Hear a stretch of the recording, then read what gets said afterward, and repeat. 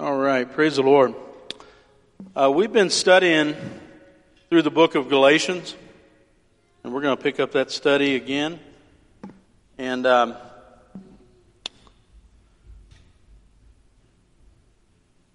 this has been quite a challenge speaking through the book of Galatians. And how many know this is very deep teaching about salvation?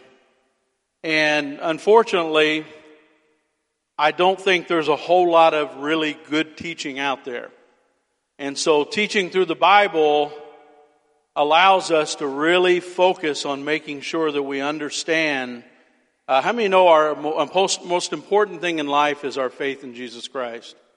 And there's nothing that's above it. There's nothing more important than that.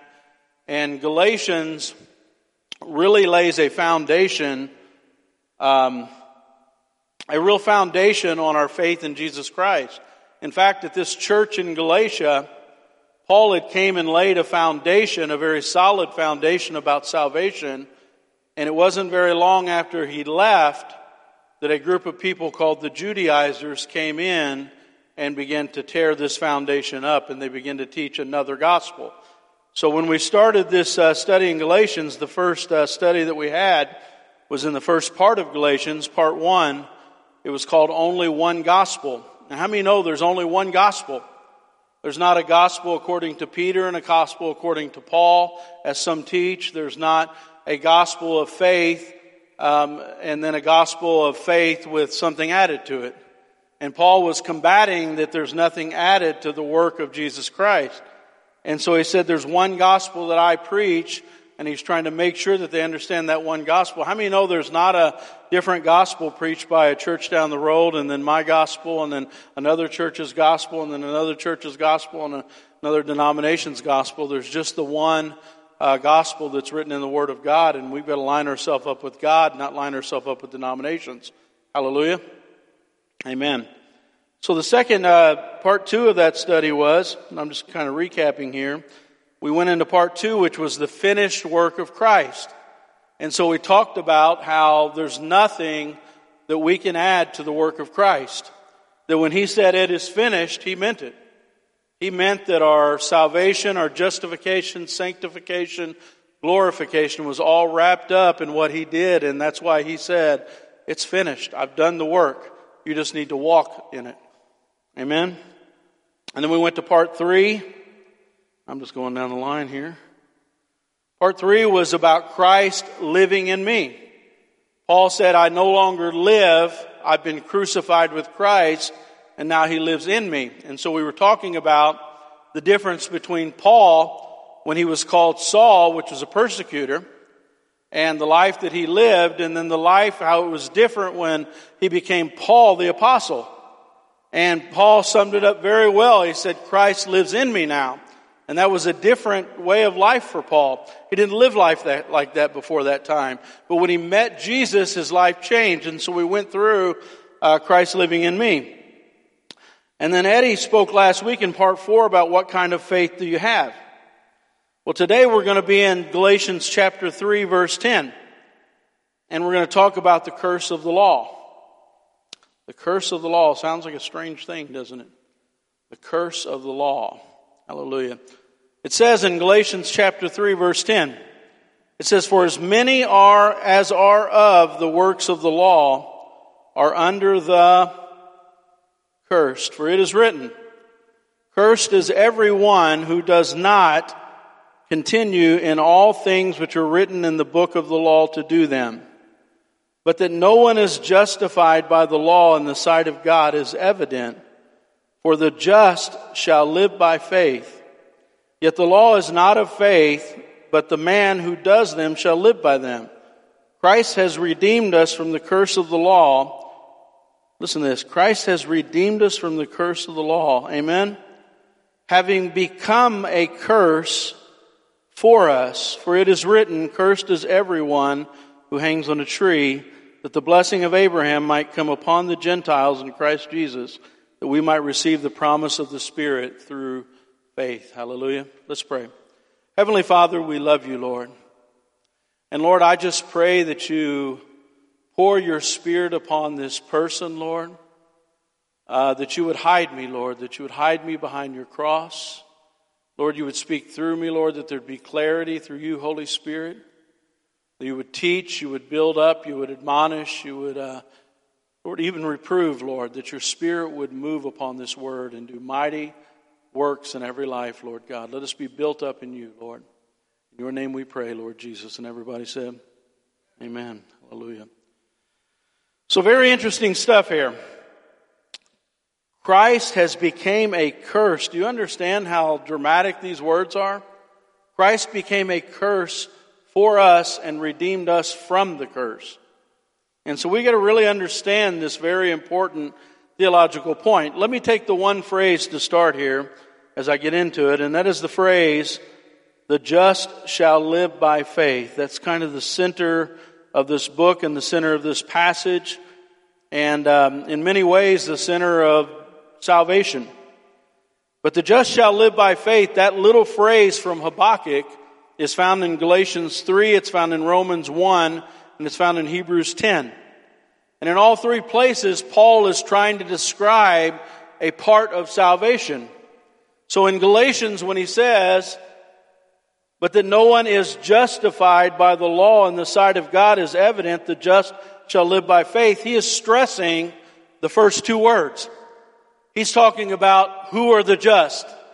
So if you want to underline the just in Galatians, this is what he's trying to explain. Who are the justified? Who are the righteous? Who are the ones who are right with God? And how is it even possible to be right with God? Because how many know the question we're going to have to answer one day is, why do I deserve to be considered righteous? Why do I deserve to go to heaven? Why do I deserve, how can I be justified in your sight, God? And how many know there's going to be a lot of different reasons why each one of us are going to say we should be justified? You know, some of us are going to say, well, man, I did a lot of good things. I helped an awful lot of people. I did more good things than I did bad things. I served a religion and I did it religiously. I did everything my religion asked me to do. How many know there are going to be lots of people with all these things are going to be mentioned on that day of judgment? How many know we all have to stand before the throne of God?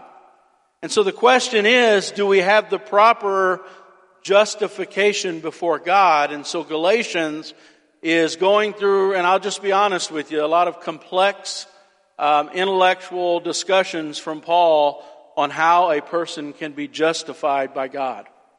And there's only one way, and he's stressing this gospel has one way for justification, and that's what we're going to discuss today. Now, when you get into Romans, the stress is not on the just and the shall live, the stress is on by faith.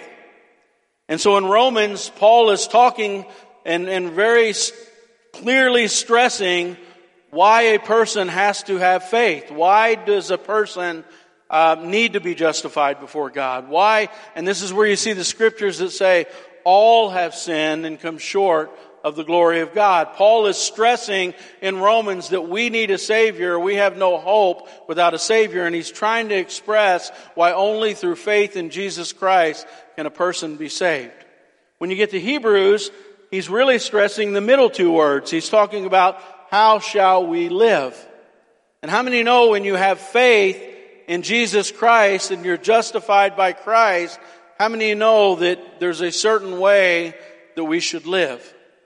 And so Hebrews goes through people of faith and it talks about how we should live as a person of faith. In fact, it goes through the hall of faith where it says this person was a person of faith and they subdued kingdoms. This one had faith and stood in the face of persecution. This one built an ark because he believed God and what God said was coming upon the world. And how many know Hebrews is all about how the just who have faith live? And so Paul's stressing each of those three phrases, the just in Galatians, the shall live in Hebrews, and the by faith in Romans. And so those are three epistles written really just to explain that phrase. And that's why it's included in all three. And that phrase is a quote from Habakkuk. And And so in this particular passage, he's laying a foundation of what Jesus did on the cross. And he says, if you look at that first verse there, it says, "For as many as are of the works of the law are under a curse." Now what is the law? Law is that thing that God gave through Moses. How many have ever heard of the 10 Commandments? When God brought the children of Israel out of Egypt, He began to give them a series of laws. In fact, there were 613 altogether. There were 2 that He gave that were called the Great Commandments. In fact, the Great Commandments really simplified everything, because Jesus and the prophets all spoke and said that you can hang all the laws literally on those 2 commandments. They simplified it and made it really easy for us. Just follow these 2. Love the Lord your God with all your heart, your mind, and your soul. Okay, what does that mean? I mean, that tells a lot, doesn't it? I have to do it with all of my heart, all of my mind, all of my soul. And then the second great commandment is love your neighbor as yourself. And so then God expanded it into 10. And the first part of the 10 Commandments, it really explains more of how to love God with all your heart, your mind, and your soul. And then the other 5 greatly expand how to love your neighbor as yourself. Don't steal from them.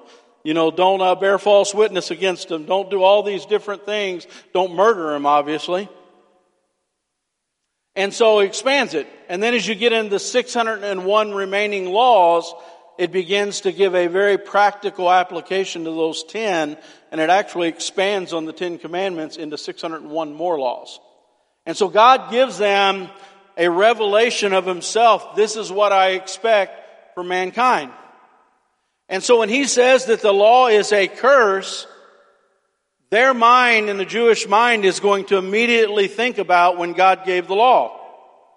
And when God gave the law, you'll want to go to Leviticus chapter 26, and you don't have to turn there, but God breaks it into 2 sections.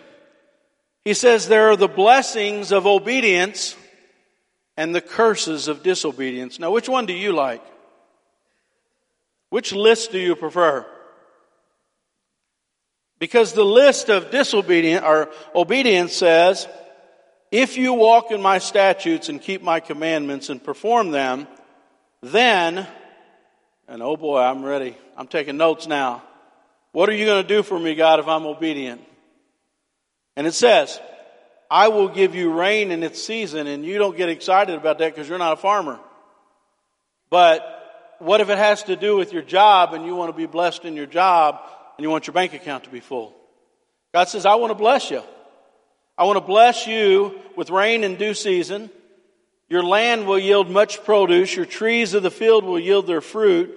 Your threshing will last till the time of vintage. Your vintage will last till the time of sowing. That means you're not going to run out of food. I will give you peace in the land. You'll eat your bread to the full. You'll dwell in the land safely. You'll have peace. You'll lay down. None will make you afraid. Even the land I will rid of evil beasts and the sword. In fact, if you look at that evil beast, that has an association even with demonic presence. And so God's going to protect them in every way. The sword will not go through your land. You will chase your enemies and they will fall before you. 5 of you will chase 100, and 100 will put 10,000 to flight. Your enemies will fall by the sword. I will look on you favorably and make you fruitful, multiply you, confirm my covenant with you. How many know the blessings of God are incredible? And God wants to bless His people. But when God gave His law, He didn't just give the blessings. And there lies the problem. And there's a real problem even with the obedience and the blessing. We'll get to that in a minute. But then there's the curses of disobedience. But if you do not obey me, this is verse 14 of 26 of Leviticus, and do not observe my commandments, oh no, I don't like this list. If you despise my statutes and your soul abhors my judgments, and you do not perform my commandments, you break my covenant, I will do this to you. I will appoint terror over you, wasting disease and fever, which shall consume your eyes, cause sorrow of heart. You shall sow your seed in vain, your enemies shall eat it. I will set my face against you. You shall be defeated by your enemies. How many know this list is not good? I'm not even going to continue because it's very upsetting. But there are the blessings of obedience, the curses of disobedience. And so God brought them to a mountain after He delivered them from Egypt and just gave them a simple thing. Obey me and I'll bless you. Don't obey me and I can't bless you. Right? I mean, it sounds just so simple. He brings them to a mountain, and that mountain is terrifying. I mean, God puts on a display of lightning and terror and awe they were terrified on that mountain to even come close to it. And they were invited to come up, and they said, no thanks, we just don't want to, it was terrifying. And so God continues on in Deuteronomy. Deuteronomy is the second law. It means that Moses is about to die, and he wants to reiterate the law to the children of Israel. So he brings them into the valley of Moab, right in the entrance of the promised land. They're about to enter in, and as they're entering in, Moses, the whole book of Deuteronomy, is just repeating the law. He gives about 4 speeches where he's repeating the law, and he just reiterates the blessings and the curses, and he makes a request of them. He says, I can't find it in my notes. He says in Deuteronomy that when you go into the land, I want you to do something for me. Moses says when you go into the land, because Moses is not going to be with them. How many know that? Moses says when you get into the land, I want you to repeat the blessings and the curses. I want you to go to a certain mountain, and this mountain was like Overlook Mountain. It was in the middle of the promised land. There were 2 of them there. One was called Mount Ebal and one was called Mount Gerizim. And Mount Ebal was the taller mountain. It was in the north. And how many know it was a dead mountain? It was a fruitless mountain. Nothing grew on that mountain. There was a limestone quarry where they made tombstones out of it. They buried people in it. The other mountain was beautiful. It was fruitful. The sun shined on it. It was on the southern side. And they both could see nearly the entire promised land. They were right in the middle. And so God said, when you get into the land, do me a favor and reiterate the blessings and the curses on top of that mountain. Half of the tribes get on one mountain, half get on the other, and it's a natural amphitheater. It's about 2 football fields in between, and you could just echo your voice in there like an amphitheater. And so you can imagine listening to them echo it out and speak the blessings and the curses. And as you begin to look through the blessings and the curses, back here, some of the blessings and curses. It says, cursed is the person who makes a carved image or cast metal image or an abomination to the Lord, the works of his hands, and sets it up in secret. And all the Lord's people shall reply and say, Amen. And they all say, Amen. Can you see yourself there? They're reading off all these curses and everybody's fired up and you got the mob mentality. And it's like, cursed is the one who treats his father and mother contemptuously. And all the people say amen and they go, Amen. Right? You just see them playing right into this. Cursed is the one who displaces his neighbor's boundary marker, and all the people shall say amen, amen. And they go through this whole list of the law. Cursed is the one who distorts justice to a stranger, an orphan, or a widow, and all the people say amen. And everybody's like, amen. And I bet there were some people saying, well, wait a minute. Problem here. And then it gets to the end, and it says, cursed is the one who does not fulfill the words of the law by doing them, and all the people shall say amen. And then maybe you got one guy in the front going, amen! And do you understand that Paul, here in Galatians, is quoting this? He said, he quoted Deuteronomy 27:26 as, cursed is he that confirmeth not all the words of the law to do them, and all the people shall say amen. Paul gives his translation, and he says, cursed be everyone that continueth to do, not to do all things in the book of the law to do them. And see, here's the problem. The law is a curse to us. The law is a great thing if you could just do the blessing part of it. How many think that's true? If all I had was blessing, blessing, blessing, blessing, it wouldn't be such a terrible thing. Now, there's a problem there too, but Paul's expressing there's issues here that we have to deal with as human beings. And the issue is, you can't keep the law. All have sinned and come short of the glory of God. And he reads this law out, and we all say to ourselves, in every religion that's ever existed said, you can be a good person, you can keep the law, you're good enough to be obedient. And the problem is, a legal book doesn't give any room for error. Let me give you an example. You can obey the law your entire life. Right? You can obey the laws of Indiana, be a great citizen all your life, and then you can be driving one day and you don't see that 30-mile-an-hour zone pop up while you're driving 55. Total error, right? You're a lawbreaker.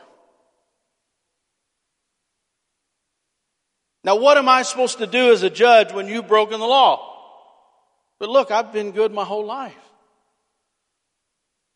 I've never broken a law. Why should I don't have money to pay that speeding ticket? It doesn't matter.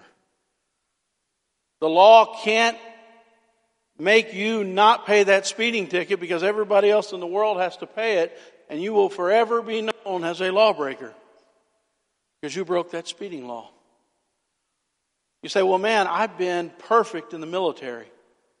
My record is impeccable. Nobody has been subservient to authority like me. Nobody's ever been obedient like me. Nobody's ever done his missions like me. But how many know one wrong act, you can be court-martialed, and you'll forever be known as a person who was court-martialed. And it doesn't matter how obedient you were the rest of your time in the military. How many know all you're known by is being court-martialed or being an offender?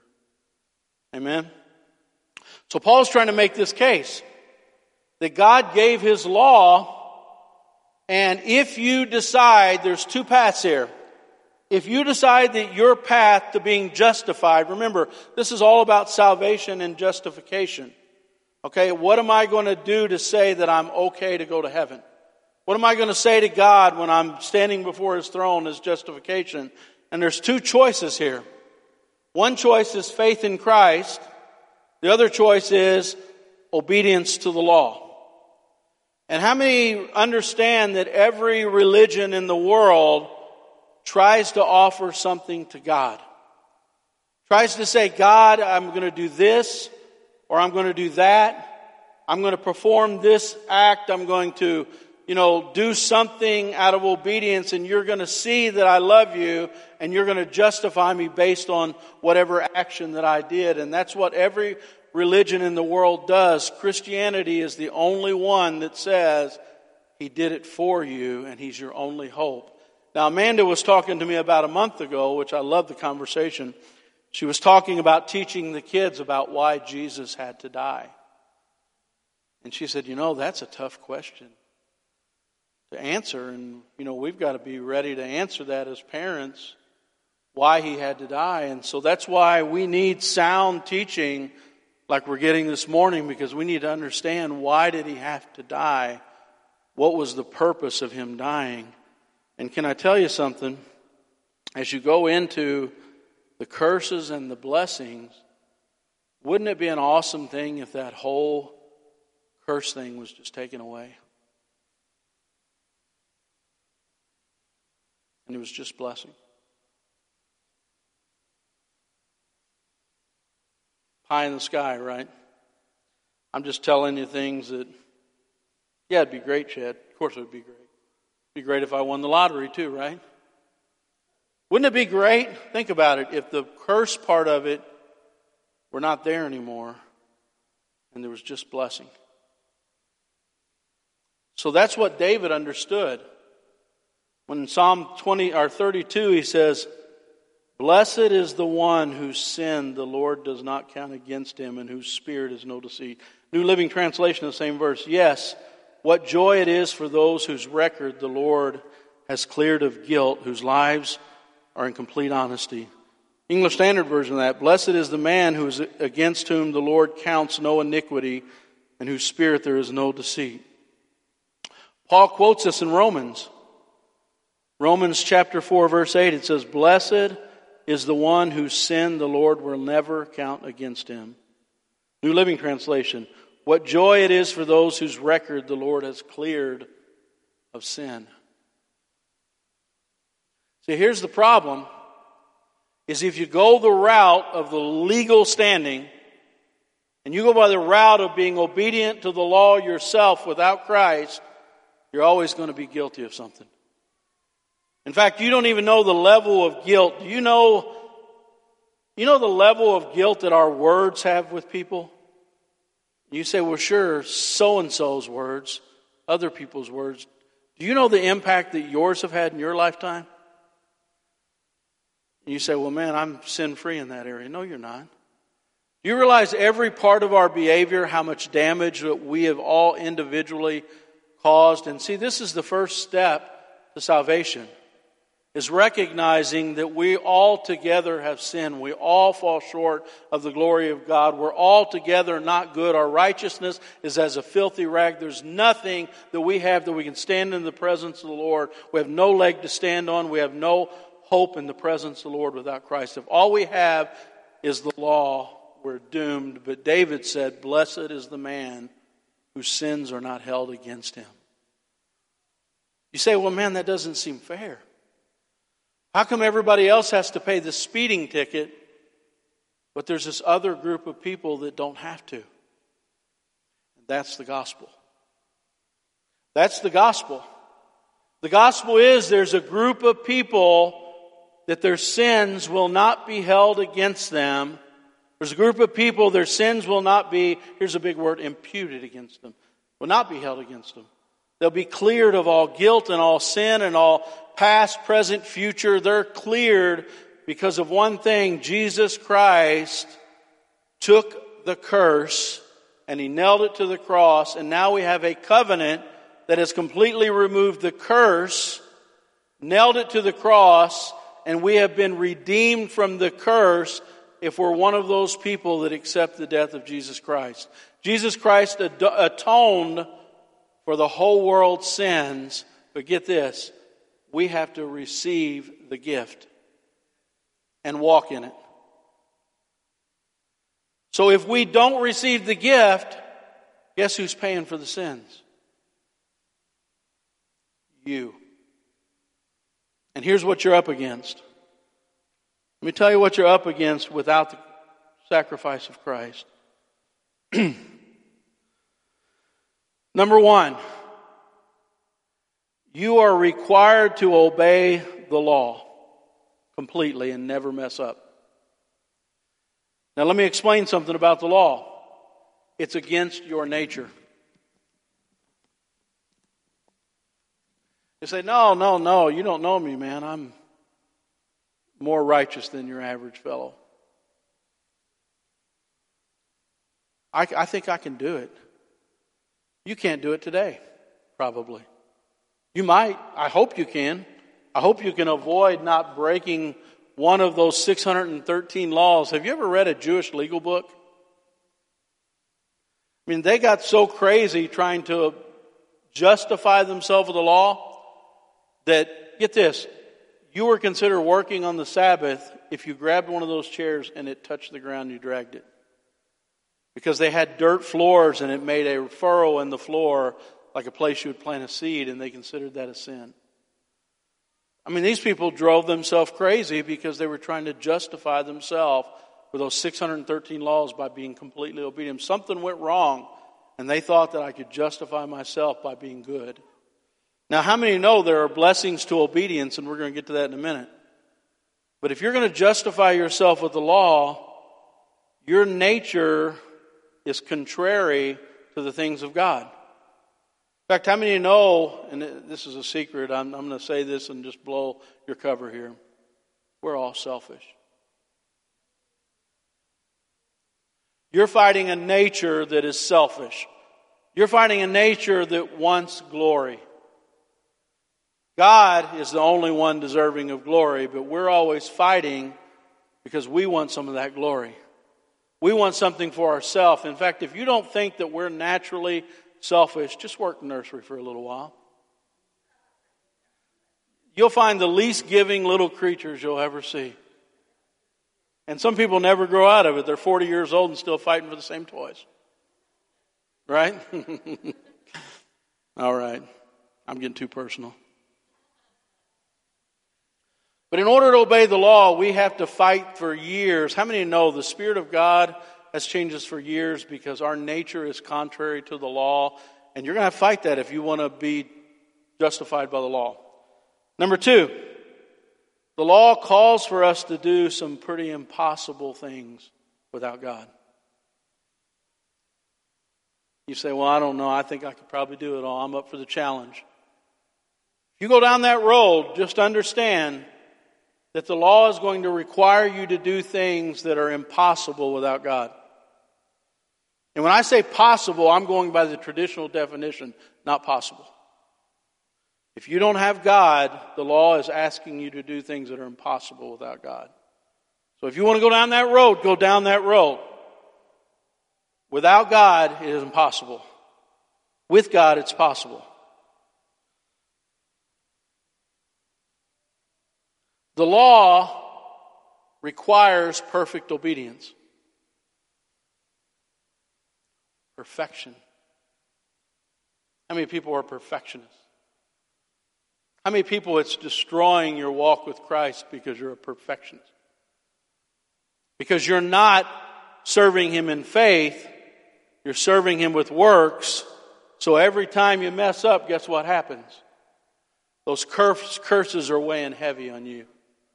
You know, I'm cursed, man. I'm cursed when I go out into the land. I'm cursed when I go to my bank account. I'm cursed in everything I do because you're living by the flesh and not by the Spirit. God nailed those curses to the cross, and we're not supposed to live by our works. We're supposed to live by faith in Jesus Christ and His sacrifice. That's why you're condemned all the time.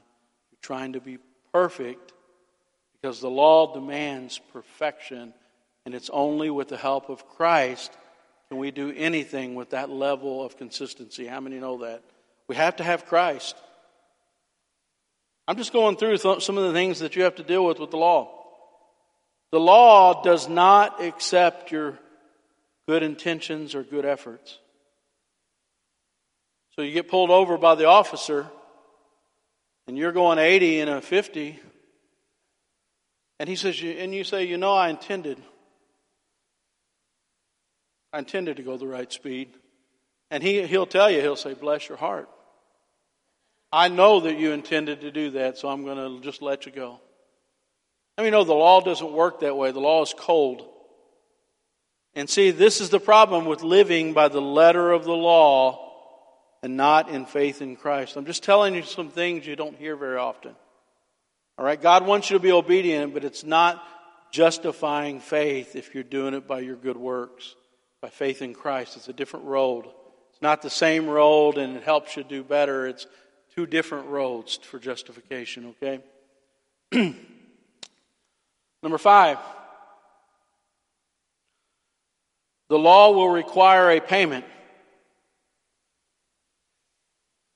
How many know there's a payment for the things that we're doing to people? Ever heard of restitution by the law? You steal something, the judge says, hey, hits that gavel and says, you need to pay restitution because you've harmed people. How many know the law is cold about that? It requires restitution because you've hurt a lot of people. And some of you can't even look at me and act like you're humble enough to know that you're a sinner. And we need to do that, guys. We need to recognize that we have all, like sheep, have gone astray. And without Christ, we're nothing. Without the death of Christ, without the power of God working through us. See, the law, and we're going to talk about in a minute, is Paul says it's like the old Greek schoolmasters. They lead the kid to school, keep them safe, and then drop them off, and they get to the place they're supposed to be to learn. The law is going to kick you in the butt. It's going to deliver you to the feet of Jesus Christ and His cross, and it's going to say, okay, He's the only one that can help you. And if we don't get to that point, this is the foundation of the Christian faith. In fact, some people start at this place at the cross, and then they say, I got it from here. And Paul's saying, no, this is where we start, this is where we travel, this is where we end at the cross of Christ. And Christ is going to make us what we need to be. He's going to make us obedient. How many want that? How many want the blessings of obedience? And it's only through Christ that we can find it. So the law will require a payment, and the Bible says very clearly that the wages of sin is death. And so I'll ask you again, if Christ doesn't pay that and nail that to a cross, who pays it? You. That's what hell's all about. If Christ isn't your substitute, and He doesn't nail that to the cross, then we don't receive that free gift. You have to pay restitution for your sins. I don't want to pay restitution for my sins, do you? You say, but I don't know, I'm a pretty good person. Chad, I'm good. I come from a good family, man. You just don't understand, man. We've been good from the beginning. It doesn't matter who your family is, doesn't matter who your dad is, doesn't matter who your family is, it doesn't matter what church you belong to, it just matters, is He your substitute or is He not? Is He, but he's in place of my mom and dad. That don't mean that His death has been appropriated for your life. I'm trying to show you this is why Christ had to die. This is why we need Him. We have to have His death because He nailed the curse to the cross.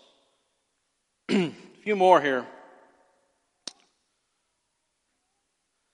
The law will never help you. The law will never help you. It'll never lighten your load. It'll never make it any easier. It'll get harder and harder and harder to obey the law without Christ. How many know Jesus said, in fact, He told the Pharisees, He said, you bring people in and you make their burden even heavier. He said, with me, He said, my burden is light, my burden is easy. Follow me. And He's given an analogy of two animals that are made to lift the yoke. And you know how they do that?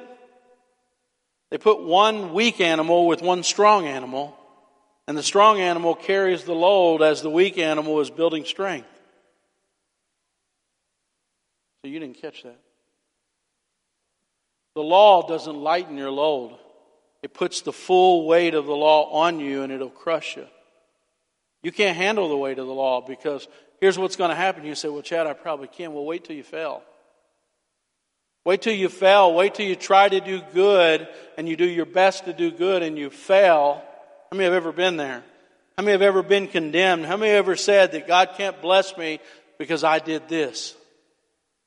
God can't bless me because I did this. God can't bless me because I did that. How many know the curses of the enemy? He is a defense attorney, or he's a prosecuting attorney. He's trying to make sure you know you're condemned. He's pointing every one of those curses of God's holy law at you, and He's saying, guilty, guilty, guilty, guilty. And some people are saying, no, I'm not, no, I'm not, no, I'm not. I'm good. I'm a good person. I did this, I did that, I did this. Can I give you some advice? Say, I'm guilty. Say, I've sinned and I've came short of the glory of God, and it's going to push you to His cross. He's going to say, I got this. He's going to lift you up. He's going to bless you. He's going to take every curse and nail it to His cross. He's already done it. And He's going to teach you how to be obedient. Okay? I'll give you a few more here. The law doesn't give you any help. It doesn't give you, and that's the same as I was just talking about with this yoke. It doesn't give you a plan for being obedient. It just says, here's the law. Good luck. How many have ever been there? You're fighting addiction. How many are like Paul? He says, I know the right thing to do, but I can't do it. The law says, hey, in fact, Jesus even made the law more strict to make sure that we know that without Him we can't even keep it. He says, you've heard it said that you should not murder. And how many think everybody standing there was saying, well, check. I did all right there. Jesus said, but I tell you the truth. You know what He says when He says, I tell you the truth? That means this is a fact. If you have murder in your heart towards somebody else, then you've committed murder in your heart. And so Jesus made the law so much harder even. But here's the thing. Jesus said, hey, it's not a heavy burden though. You just walk with me and I'll teach you how to be obedient. I'll help you be obedient. I'll take away the curse of the law and I'll even teach you how to be obedient to the law. How many think you can be obedient to the law on day one without Christ? He takes away the curse and now I'm good. No, we better walk with Him every day or we're not going to make it. Nobody. I'm not saying some will make it and some won't. I say none of us will make it if we don't walk with Christ, if we don't have Him bearing the burden of sin and teaching us the way to righteousness.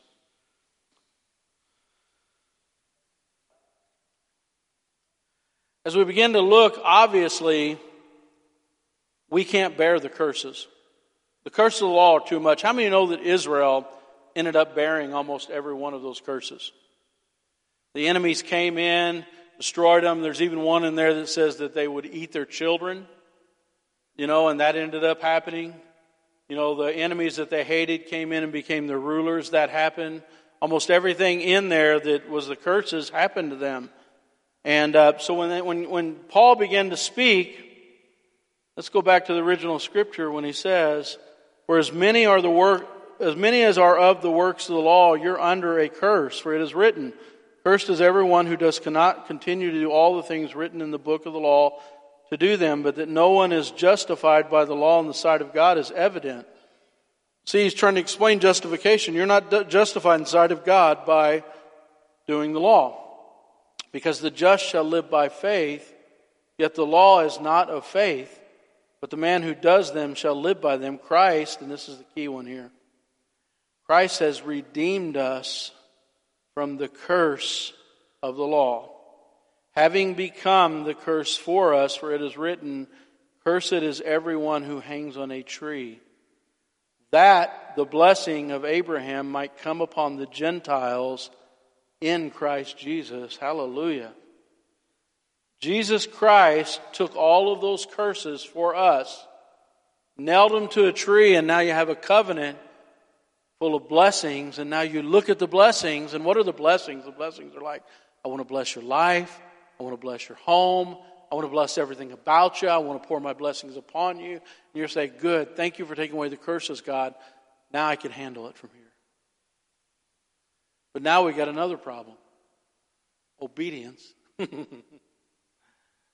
Obedience. So what is God? It says that God, in fact, let me begin to read some of these. About the blessing of Abraham. In Isaiah 49:6 it says, and he said, it is a light thing that you should be my servant to raise up the tribes of Judah, to restore the preserved of Israel. I will also give you as a light to the Gentiles, that you may be my salvation unto the ends of the earth. Isaiah 52:10, the Lord has made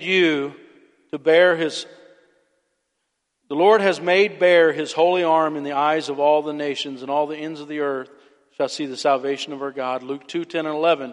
And the angel said to him, fear not, for behold, I bring you good tidings of great joy, that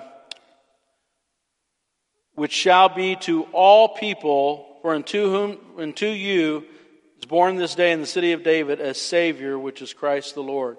So who is he a Savior to? He's a Savior to all the people based on Abraham.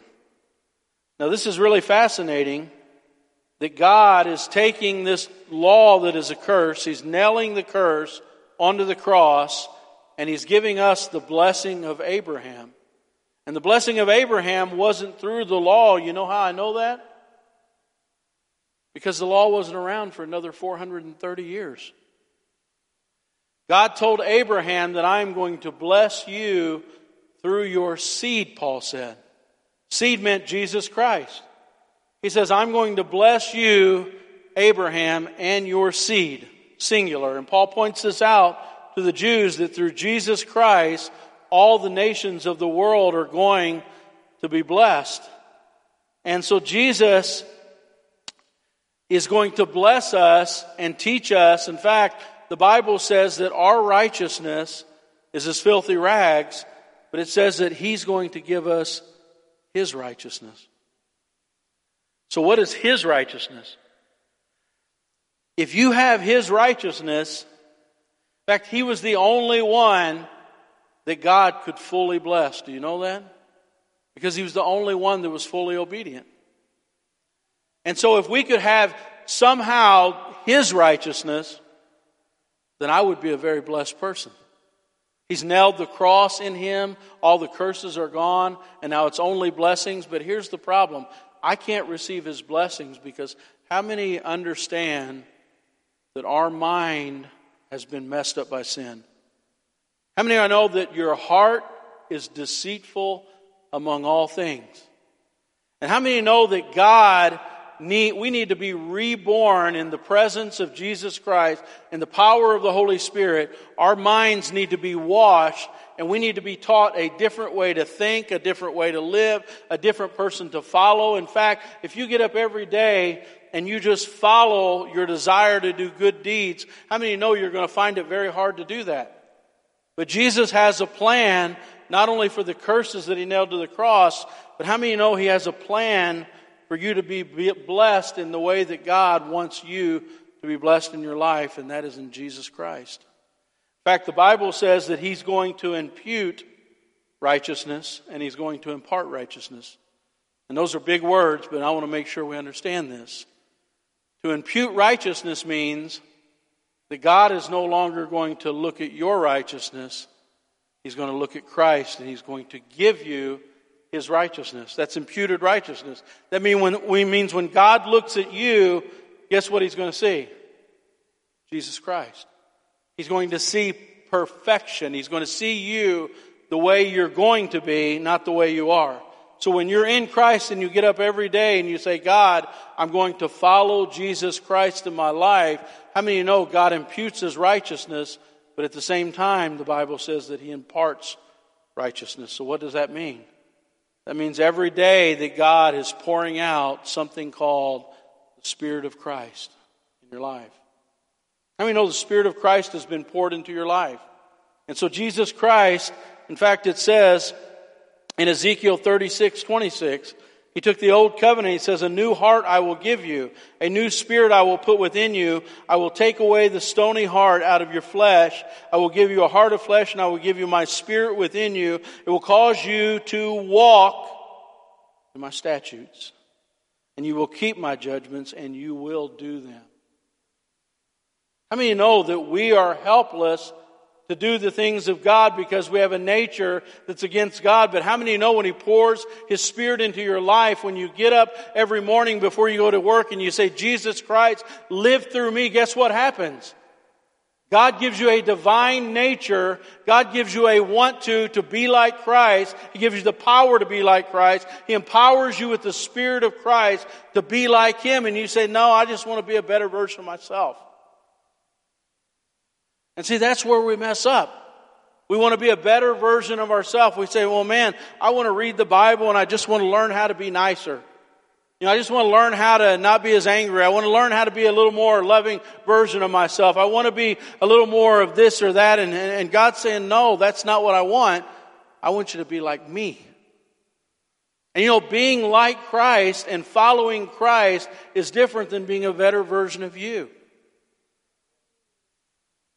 And God wants you to get up every morning and He wants you to say, Christ, live in me. Live in my body. Use my body. Be life through me today. Lord, live through me. Not make me a better version of myself.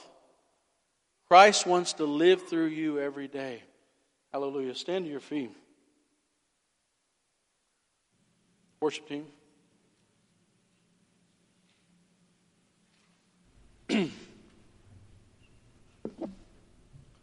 Praise the Lord. There are a lot of,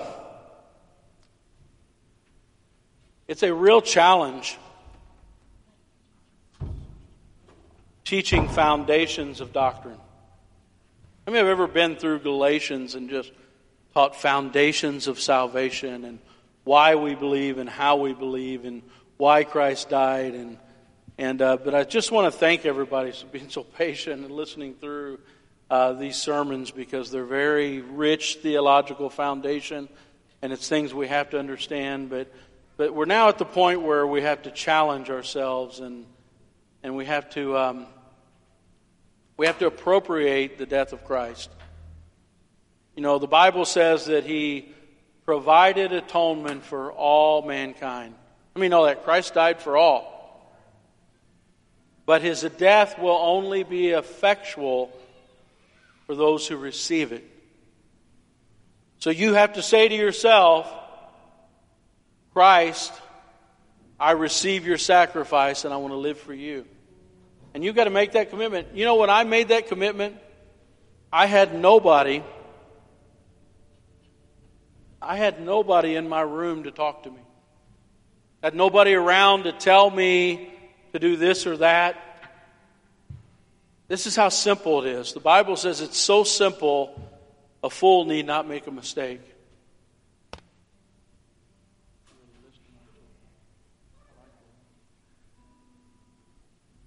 But it's not the easiest thing in the world to live it out. And I can remember that day when I sat in my room and I just said to myself, Lord, I'm never going to let you go. I'm going to serve you with all of my heart. I don't care who leaves me.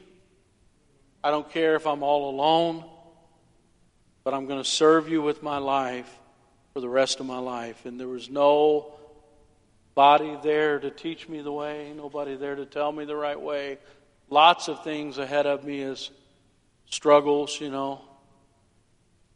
But all it is faith in Jesus Christ.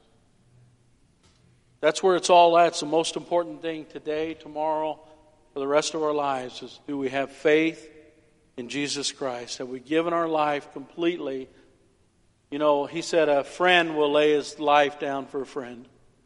He laid His life down for you, and all He's asking is, hey, God, here's my life. Do with what you want with it. You can have my life. You say, well, man, I don't know if I'm perfect. Did you hear the message today? It's not about being perfect. It's about following Jesus Christ with all of your heart. That doesn't mean you'll be perfect. It means there's a lot of things in our heart that God has to work on. A lot of things in our heart that we have to work through. There's a lot of things that we're going to fail when it comes to obedience to God. But how many know He nailed all of those curses of disobedience, nailed them to the cross. And all we have to do is receive that today. So if that's you and you've never done that, or maybe you got off the track and you've got into performance and said, man, I did this wrong and that wrong, you can't bless me. You need to put your faith in Jesus Christ and walk every day. Forget about the past. Forget about the failures. He nailed that on the cross. We just need to lay Him down and say, God, I'm all yours. Failures and all. I'm all yours. Hallelujah. We're going to worship. You need prayer, we're here for you. That's what we're here for. You can see me now. You can see me after. You can find a place at the altar. Find a place at your seats. But find somebody to pray with if you need it. Hallelujah.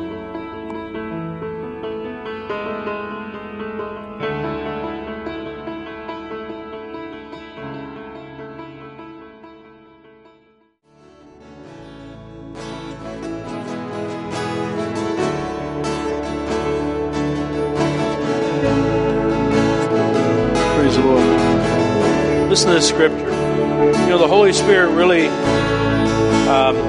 quickened me when I got to this part of the sermon. Come to me, all you who are weary and burdened. How many have ever been weary and burdened? Always trying to prove yourself to people, prove yourself to God. Fighting with your failures, your weaknesses, your addictions. All you who are weary and burdened, and I will give you rest. Take my yoke upon you and learn from me. Take my yoke upon you and learn from me. I am gentle and humble in heart, and you will find rest for your souls. My yoke is easy and my burden is light. And you just have to think. I know where I live right now. When I moved in, they had big, beautiful. How many have ever seen a draft horse? Like a Belgian draft horse is what they had there. The neighbor next to us had Clydesdales, big, beautiful Clydesdales. The other neighbor had bison. It was like a jungle out there. But there's nothing more majestic than a big, strong, beautiful draft horse or a big, strong mule. And in order, it just really speaks, and the Holy Spirit quickened me for you today. You find the best one you have, the strongest one you have, the one that'll walk the straightest and be the most obedient. That's the one you put with the weak one, so they can learn how to bear the yoke. Jesus said, "Take my yoke, learn from me. I am humble in heart." And you understand, He wants you to just walk with Him. He wants you to let Him carry the weight of your failures, the weight of your sins, the curses that the enemy would love to put on you but have been nailed to the cross. And He just wants you to walk with Him in humility and let Him bear the weight. How many of us have borne that weight before? You feel condemned, you feel terrible, cursed. And He's saying, no, that's not how it is. That's what the Pharisees are trying to put on you. But my yoke is easy, my burden is light. Walk with me, let me teach you how to bear the yoke. And what they do is they give that yoke animal just a little bit at a time. A little bit at a time, and eventually he doesn't even feel the weight on him. And so God does want you to be obedient. He doesn't say, hey, good deal, no problems with sin. Let's not worry about being obedient. No, He wants you to be obedient, but He wants you to learn how to be obedient. Sin has damaged us to such a degree that we have to learn how to be obedient. You're not going to be able to be obedient completely on day one. It's going to take a lifetime of walking under His yoke. Does everybody understand that? My yoke is easy. Walk with me. It's easier than being one of these legalistic Pharisees. My burden is easy. Hallelujah. Heavenly Father, I just pray that you would teach. Lord, as we go away, Lord God, that we hold on to your word and your truth and you, Lord, that we walk with you, talk with you. Lord, that our burden is light, Lord God. Our anxiety is gone. Our fear is gone. Lord, we're full of hope. We're full of blessing. We're full of you, Lord. Bless your people today. In your name we pray. And everybody said...